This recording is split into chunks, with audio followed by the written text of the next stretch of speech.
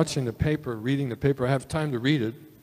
Nothing much else to do there. So there's two articles that came through just yesterday and today. One was, what are the rules about hugging people? This is in the New York Times. The New York Times wants to give us instructions as to hugging. And you know, they had, because of the doggone virus, they had to give about 8 different things for hugging. When you hug, you may take off your mask, but you must hug the person while looking away from them. When you hug, it must be brief. There may be no intentional grabbing. You know, they had all these little extra tips, you know. And I'm thinking, is this going to work? You walk up to somebody, you haven't seen them in a long time, and you hug them. Are you going to say, wait a minute, I'm going to turn my head this way, I'll reach out my left elbow? But that's the way we've learned to think now. We're hugging averse, we're touch averse. And by them giving me those rules, I realize it's going to be a while before we get back to the way we were, especially in this fellowship right here. But no matter where you are outside, I've been at a lot of events here in the last few days, and it's all this way, it's all that way, you know, it's nothing, no touch, no such. And that was the first one. The second one, even worse, was when can we go back to singing with other people? And this, I mean, you know, when you say you're preaching to the choir at St. Peter's, the church is the choir, but then the choir is also the choir. And they are telling me left and right they wish they were up here and not me, that the whole choir needs to be here doing what they do. So it's going to, again, it says, you can guess what they're going to say. Physical distance. And then they have a test that was made where they had somebody inhale vape smoke and then sing. And how far did that smoke go, you know?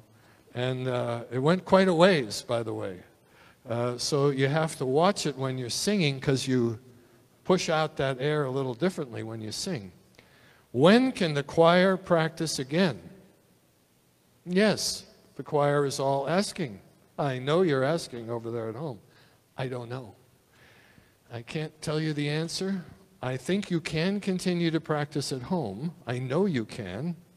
Just sing all the songs you already know. And when we get back together, we're going to put some new ones in. And some people will be in the back corner, others in the front corner. I don't know how we're going to do it, but we'll figure it out.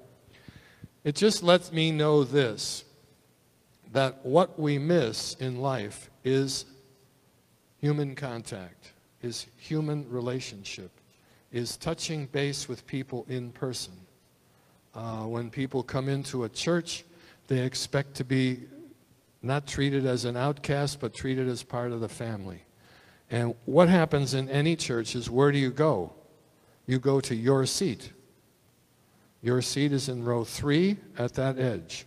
And your name is Annette Evanson. Your seat is in row 4 on that edge. Your name is Darian Hines. You know, so people have their seats.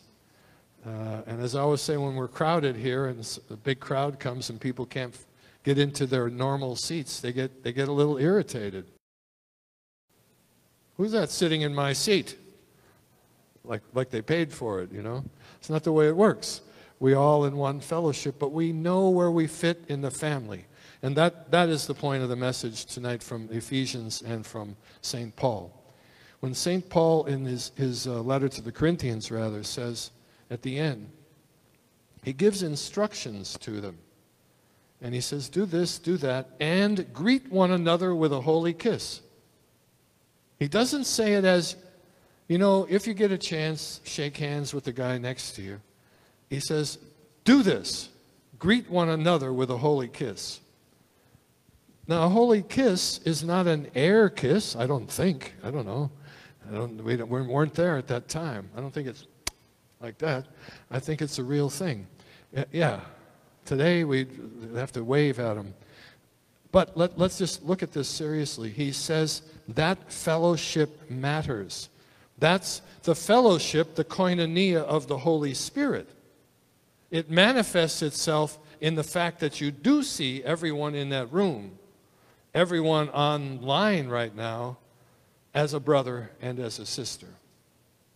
And what that does in a time of pandemic, in a time of deep structural dissonance in our society, is tell us this: I, by nature of my call as a child of God, know that those other folks are my brothers and my sisters.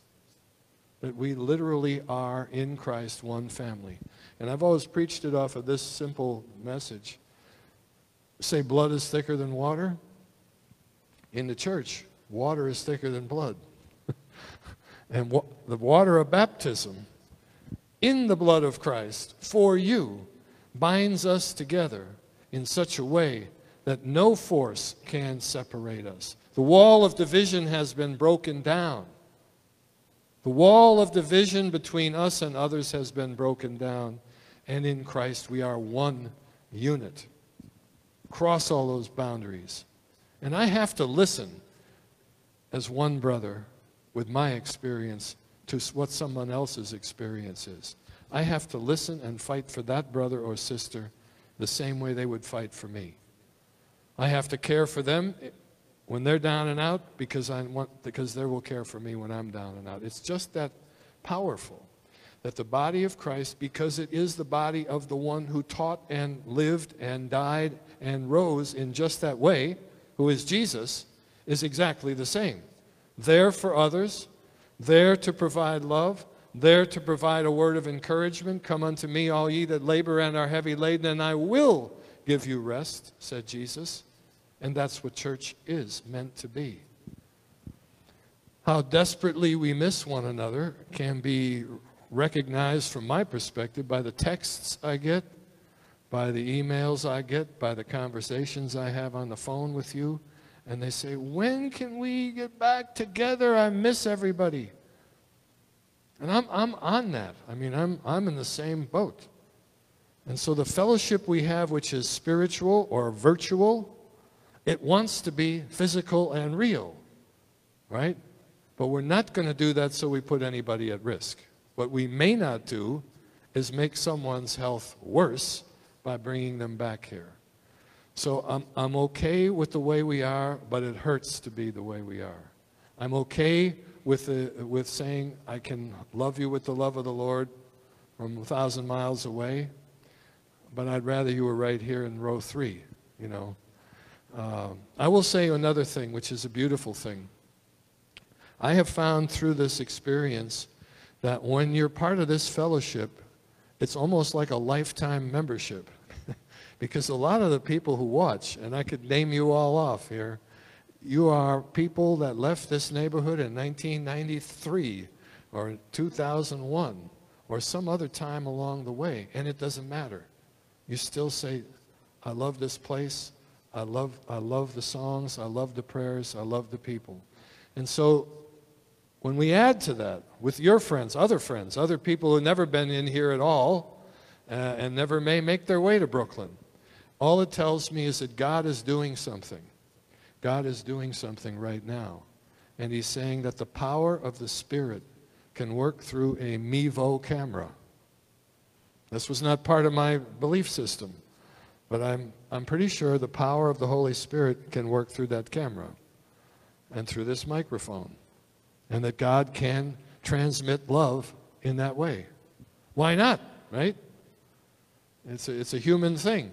So when God is telling us here to remain in fellowship through it all, and someday to come back and actually have Holy Communion, he's good on that promise. It will happen. We're going to sing a communion song tonight, and I had purposefully never done that in this whole 3-month thing, but I'm doing it tonight just as a trial because it's one of our favorite songs, and it's called One Bread, One Body. Are we one bread, one body? We are. Usually we express that by coming up here and receiving the Lord's Supper. Tonight we're just going to sing it, and it'll tell you that we cross all those barriers as one family. So one bread, one body.